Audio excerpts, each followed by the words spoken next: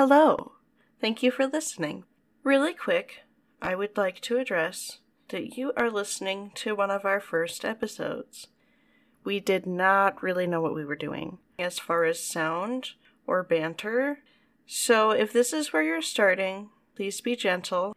If you want to go to an episode that sounds more like what our podcast will actually sound like, I would suggest listening starting at about episode 8. Or if you want to jump to one of our favorite episodes, those would probably include Brandon Tina, Tyler Hadley, Chicago, D.B. Cooper, or the Black Eyed Kids episode. There's a bunch of others, but those are probably the faves. So if you're going to start here, though, just please know that this is not our greatest work, but it does get better. Thank you for listening.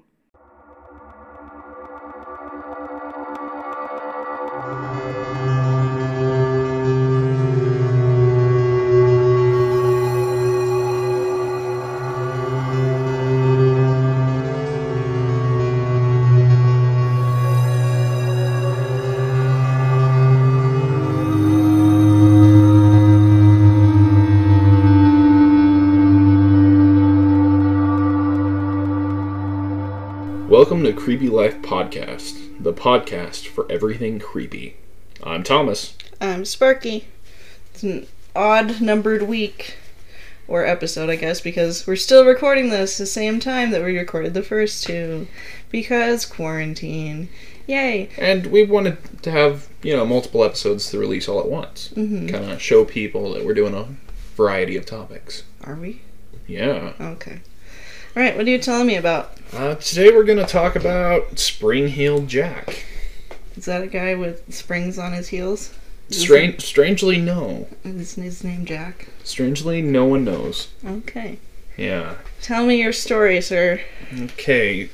So, in the early 19th century, there was lots of stories of ghosts that stalked the streets of London. And they were always described as human-like and described as pale. And it was believed that they would prey on lone pedestrians.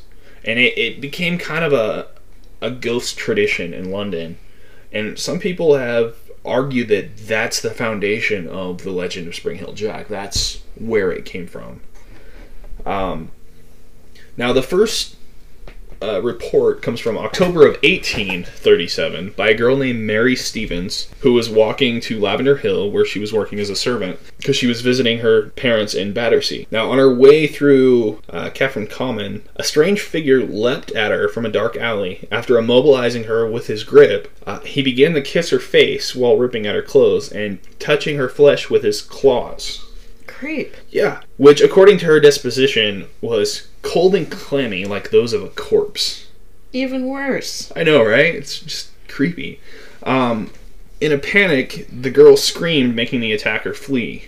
The commotion, it got attention of several people, who immediately, launched a search for this guy, but never found. The next day, the leaping character is said to have chosen a different victim near Mary Stevens' home, starting a method that would appear frequently in later reports. He jumped in the way of a passing carriage, causing the coachman to lose control, crash, and severely injure himself. And several people that witnessed it claimed that he jumped over 9 feet, jumped over a 9-foot high wall, while cackling with a high-pitched, ringing laughter.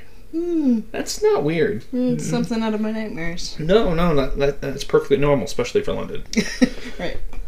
Gradually, news of the character spread, and it wasn't long before the media and the public nicknamed him Spring-Heeled Jack. Again, there's no springs on his heels, though. Nope, no springs. No springs. Sometimes he's even described as having devil features. Pointed ears, nose, eyebrows, claws, fangs. There's all different. So he looks like you. He looks like me. With no springs on his heels. I'm man enough to admit it. I am Spring-Heeled Jack. Please don't. You love it. No, I don't. So a few months after the first few sightings, on January 9th, 1838, the mayor of London, Sir John Cohen, revealed at a public session held at the Mansion House of an anonymous complaint that he had received a few days earlier, but he kind of withheld that information because he wanted more information on it. The letter was signed a resident of Peckham. That says Peckham. Peckham. I know, I'm just playing. The letter says, "It appears that some individuals have laid a wager on the mischievous and foolhardy companion that he durst not take upon himself the task of visiting many of the villages near London in 3 different disguises, a ghost, a bear, and a devil. Moreover, he will not enter a gentleman's gardens on the purpose of alarming inmates of the house. The wager has, however, been accepted, and this unmanly villain has succeeded in depriving 7 ladies of their senses, 2 of whom are likely not to recover, but to become burdens of their families." Wait, pause for a second. No, not just you pause. I'm paused. Okay. Did you tell me that there were 7? What? That's a lot of people. Yeah, but it wasn't really wide known, and stories aren't exactly... Not every story has made it to us now. Some were lost, some have made it through. At one house, back to the story, at one house, the man rang the bell, and on the servant coming to the door, this worse than brute stood no less dreadful figure than a spectre clad most perfectly. The consequences that the poor girl immediately swooned and has never from that moment been in her senses. So, in modern day English, did she fall in love with him or did she pass out? She swooned, so most likely he has her affections to the point that she never came to her senses. But he's like a corpse. But he's described as looking different. I mean, there's the devil, there's the bear, there's the ghost. Well, if any bears come to my door, I immediately fall in love with them. A lot of illustrations I've seen of him, I mean, some do look devilish, but there are a lot that have him looking like an average-looking gentleman of the time. Again, with no springs on his heels. With no springs on his heels. You are really stuck on that. I'm sorry. Continue. Back to the letter. The affair has now been going on for some time, and strange to say, the papers are still silent on the subject. The writer has reason to believe that they have the whole history at their finger ends, but, through interested motives, are induced to remain silent. I'm really glad that we started talking differently. I really wish we still spoke that way. I have a hard enough time understanding people the way it is now, though. I'm just saying. But if we're going to use a language, we should use it properly. Nah. Yes. Yes, we should use it properly. Okay. Okay, so the mayor seemed very skeptical, and a member of the audience confirmed that the servant girls about Kensington, Hammersmith, and Ealing all tell dreadful stories of this ghost or devil. And it was reported, to the newspapers, as well as other national papers, in January 10th. And on the day after, the mayor showed crowded gathering a pile of letters from various places in and around London, complaining of wicked pranks that were similar to this. The quality of these letters that poured into the Mansion House suggests that they were widespread throughout the London area. They said that several young women in Hammersmith had been frightened into dangerous fits, some severely wounded by some sort of claws the miscreant wore on his hands. Another correspondent claimed that in Stockwell, Brixton, Camberwell, and Vauxhall, several people had died of fright and others had fits. Meanwhile, another reported that the trickster had been repeatedly seen in Lewisham and Blackheath. So the mayor didn't really believe any of this at all.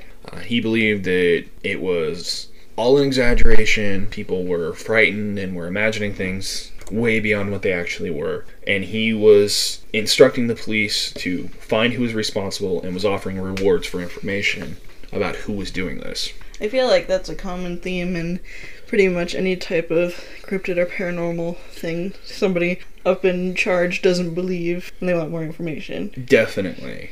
Now, there was a report in the Brighton Gazette, which appeared on April 14th, 1838 edition of the Times. It related to how a gardener in Rose Hill, Sussex, had been terrified by a creature of unknown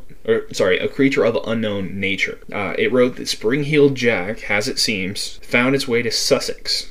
Even though the report bore little resemblance to other accounts of Jack, the incident occurred on April 13, when it appeared to another gardener in the shape of a bear or some other four-footed animal. Having attracted the gardener's attention by a growl, it then climbed to the garden wall, ran along it on all fours before jumping down and chasing the gardener for some time. After terrifying the gardener, the apparition scaled the wall and made its exit. So they think this is all one creature? They think it's all one entity. They don't know what it is. I mean, so London has a history of ghost stories. So some people think it's a ghost. Some people believe it's a prankster. Some people feel it's the devil himself. It's interesting to me that they haven't brought up, though, that it could be multiple people playing pranks, you know? We'll get to that. Okay.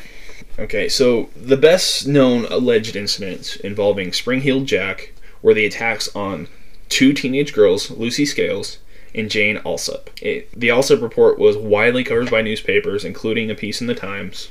And, I mean, there was less reports on the Scales incident, but both of these in the media definitely raised the profile of Spring-Heeled Jack. So let's take a look at the Alsop case. So Jane Alsop reported that on the night of February 19th, 1838, she answered the door of her father's house to see a man claiming to be a police officer, who told her that to bring a light, claiming that we have caught Spring-Heeled Jack here in the lane.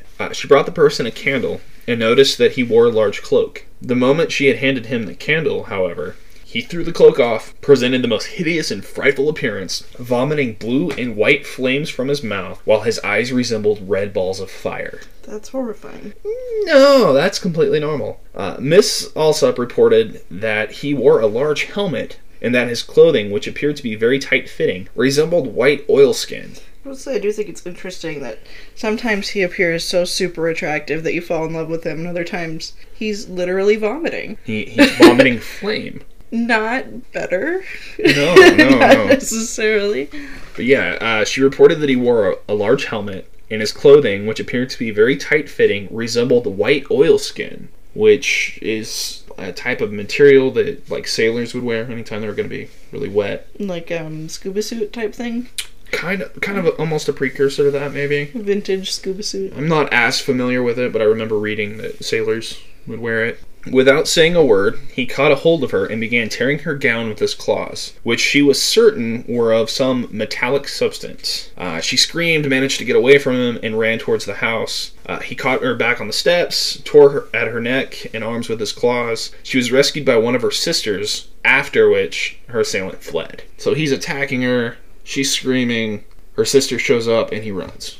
She lived, though, because she told this story. She lived. Now, my thing is, he's got metallic claws, he's vomiting flame, but he's afraid of another girl? That is really strange. I mean, if he's a supernatural entity, why would he be afraid? Why does he always run anytime someone else shows up? That's a good question. Okay, now, the Scales case. On February 28th, 9 days after the Alsop case, 18-year-old Lucy Scales and her sister were returning home from visiting their brother, who was a butcher and lived in a respectable part of Limehouse. Now, Miss Scales said in her deposition to the police that she and her sister were passing along Green Dragon Alley when they observed a person standing at an angle of the passage. She was walking in front of her sister at the time, and just when she came up to the person who was wearing a large cloak, he spurted a quantity of blue flame in her face, which deprived her of her sight and so alarmed her that she instantly dropped to the ground and was seized with violent fits, which continued for several hours. So basically, he just vomited flame all over her face. That's a really good way to win someone's affection. That is a great pickup move. I wish I had known that. No. Yeah. I would have been a lady killer in school if I had known that all you had to do to win a girl's affections was vomit flame in her face. Wonderful. Okay, now, her brother stated on the evening in question that he had heard loud screams that came from one of his sisters right after they had left the house, and on running up to the Green Dragon Alley, he found his sister on the ground in a fit, with her other sister attempting to hold and support her. They took her home, and then he learned from his other sister what had happened. She described this assailant as being tall, thin, gentlemanly appearance, covered in a large cloak, and carrying a small lamp or a bullseye lantern similar to those used by the police. The individual did not speak, and he didn't try and touch them, but instead walked away quickly. Now, every effort was made by the police to discover who did it. A lot of people were questioned, but they were all set free. No one knows for sure. See, and the fact that in the first one he was attacking the girl, and in the second one he didn't touch her at all, other than vomiting flames in her face, again, is making me wonder if it's more than one. Like, even if it was like a creature, like, for example, they would have more of a similar MO. Well, no, but like necessarily, like, for example, different dogs have different, personalities. And that could be, maybe they're different beings and one is more calm than the other. One's just like, hey, look at my flames. They're really impressive. But the fact that every time he appears, he's doing something completely different. Mm-hmm. He's attacking, he's scaring, he's vomiting flame in their face. It definitely seems like it's multiple people. And as for the flame, it could have been a time traveler with a flashlight, for all we know. And that made her blind. That made her blind because she had never seen an LED flashlight. Did she recover from her blindness? Or do we not know? We don't really know. I couldn't find anything about that. But, yeah, I'm assuming that if she maintained her blindness for the rest of her life, it would have been known. I also am kind of worried that, if she was having, like, seizures for hours, I don't feel like that's good for your brain. No. She probably had a lot of brain damage or something after that. Could have, yeah. Okay, so the Times reported the attack on Miss Alsop under the heading "The Late Outrage at Old Ford," which is followed by an account of the trial of Thomas Milbank.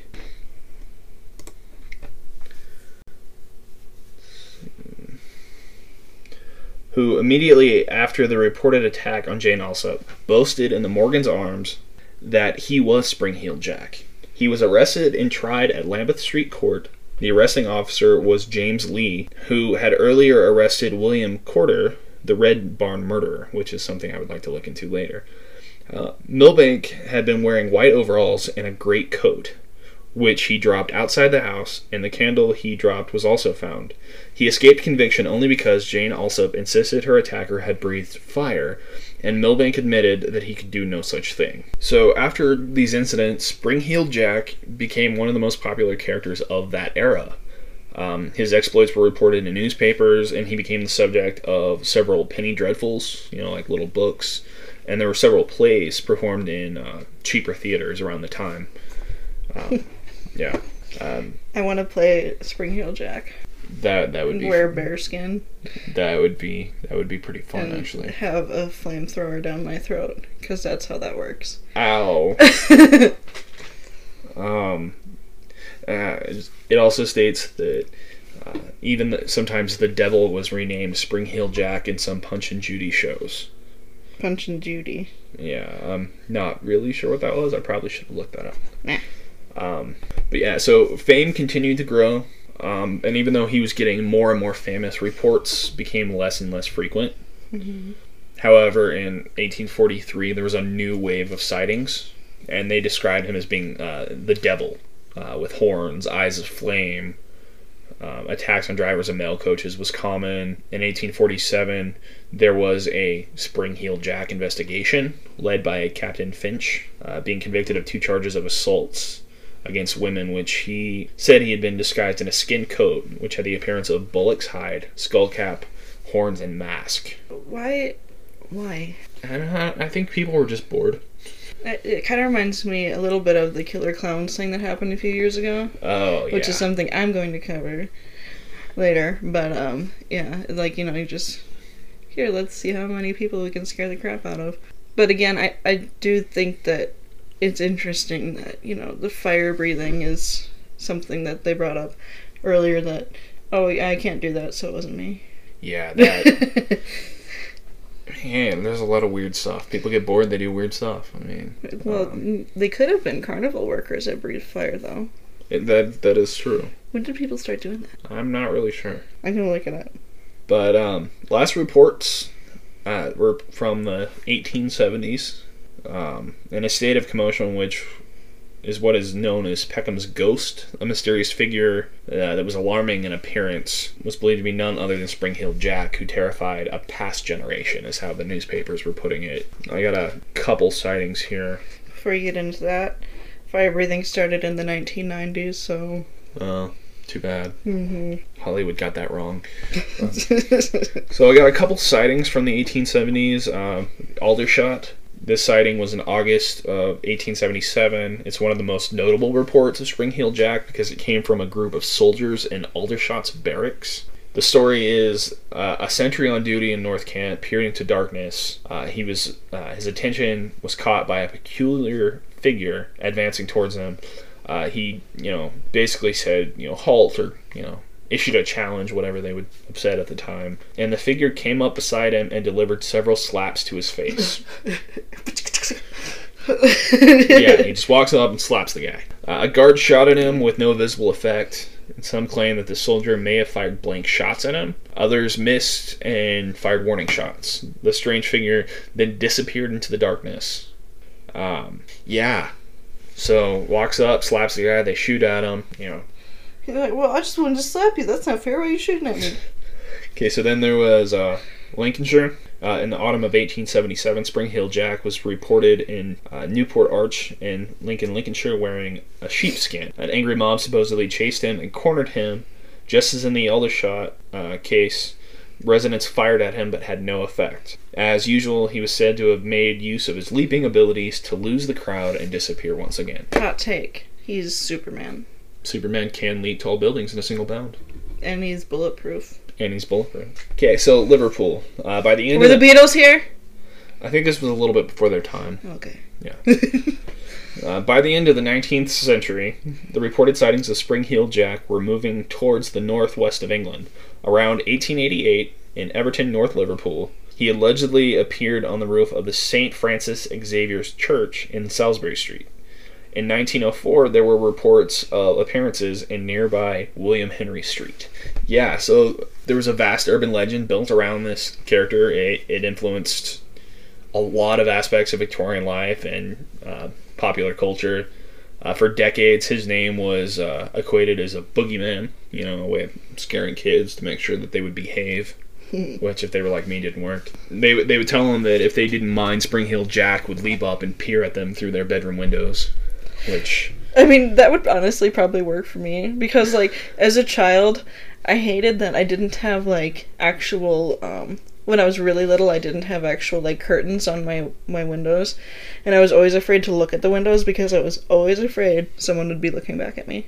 I had a friend that lived in the woods, and, had a house surrounded by woods, and I would go stay at his house a few times when I was younger, and his room was nothing but windows. It was a living room originally. I hate it. Yeah, I was always scared because there was trees that would branches hung over. So I would sleep on the top bunk, and I would be absolutely afraid that I would open my eyes and there would be someone or something peering back at me. That'd be a really good horror movie too. No. Not for you to star in. No, it's for me. Okay, so let's talk about a couple theories that I found. Let's start with the more skeptical theories. A lot of people say that it was just mass hysteria about the boogeyman. Some stranger would encounter them, and it would be frightful. Maybe he was a little disturbing looking. Maybe he was out of his mind. You never know. And so their hysteria created an image in their head of the boogeyman. There was also urban myths about a man who clambered over rooftops, claiming that the devil was chasing him. Our neighbor is weed whacking. Our neighbors are weed whacking while I'm recording. Other researchers believe that there might be multiple individuals that are behind Spring Heel Jack, and that a lot of imitators followed. That's kind of what I'm thinking. Although Spring Heel Jack is widely considered not to be a supernatural creature, but actually to be someone with a really macabre sense of humor. So again, me. And it does match up with the letter that was sent to the mayor, a letter that was sent to the mayor that accused a group of young aristocrats as the culprits after an irresponsible wager. So they were like, I triple dog dare you, and then they had to do it. Pretty much. There was a rumor that was circulating as early as 1840 that pointed to an Irish nobleman, the Marquess of Waterford, as the main suspect. Suggested that it may have been due to him having previously bad experiences with women and the police. So he's an incel. Pretty much. He was frequently in the news, starting in the late 30s, from getting drunk and fighting, brutal jokes, vandalism, and it was said that he would do anything for a bet. And his irregular behavior and his contempt for women earned him the title the Mad Marquis. Now, It's unknown if he was in London at the time the first incidents took place. In 1880, he was named as the perpetrator by E. Cobham Brewer, who said that the Marquess used to amuse himself by springing on travelers unaware to frighten them. From time to time, others have followed his silly example. So, and then it brings out that by the early 1840s, he married and settled down and led a exemplary life until his death. So, it's possible that he used to get drunk and scare people for the fun of it. But again, how did he breathe fire? I'm going to hold with my time traveler with an LED flashlight theory. And if you can't tell, I'm jumping back and forth between skeptic and... Well, how do you know that? Blah, blah, blah. See, I'm thinking it might have been hysteria. I mean, they had fuel, they had fire. They could have, created something that just made her assume it was that. It didn't necessarily have to be exactly the way she remembered it. Hysteria can really mess with your mind. Skeptical investigators have asserted that the story of Spring Hill Jack was exaggerated and altered through mass hysteria. So just what you were saying. Yeah, a lot of things have contributed, such as unsupported rumors, superstition, oral tradition, publications, and, making some sensational story. We know nothing about that. We know nothing about that. But there are also are some theories that Spring Hill Jack is actually an extraterrestrial entity with a non-human-like appearance. The red eyes, the breath that's flammable, and the... Now it's back to being you again. Sorry. It's back to being me, sorry. And superhuman agility deriving from a life of a high-gravity world, meaning he can jump super high in our world.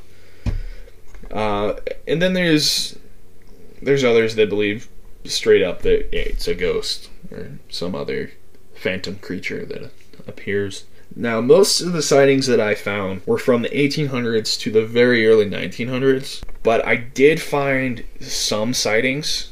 Now, I'm not going to go into them right now, but there have been some sightings in the 70s, 80s.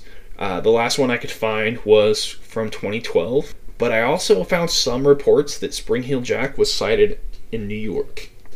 New York City? New York City. Oh boy. Yeah. So there's a lot of possibilities there, but don't really want to get into them too much right now. Why? Because they're very short. They're just like, oh, I saw a figure that jumped, or it's. I saw a bunny. It was probably Spring Hill Jack. Exactly. That's a lot of the stories that I found. Well, bunnies do have red eyes. So maybe Spring Hill Jack was a bunny. Maybe he was an overgrown bunny. That breathed fire. I'm getting some great images right now from this. Well, that pretty much wraps up Spring Hill Jack. Cool. Sources. Sources, like I said, a lot of things I found about Spring Hill Jack, it was very, very short, maybe mentioning the first account, so I didn't use those too much. A lot of the information I got, I hate to say, did come from Wikipedia, as well as Cryptids Wiki. Cryptids Wiki didn't have a whole lot. Most of my stuff did come from Wikipedia. I do remember, though, this is one that you knew about previously as well, though, too. Yes, Spring Hill Jack is one of those weird urban legends that I learned about when I was a kid. I had some friends move in when I was a young teen that were from England, and they had a lot of urban legends that they would tell us. That's cool. Anyway, that's it for today. So, thank you guys for listening. Yeah, thanks for listening. It's been a blast, and I like to have a lot more fun recording new topics. Yeah. Alright, stay creepy.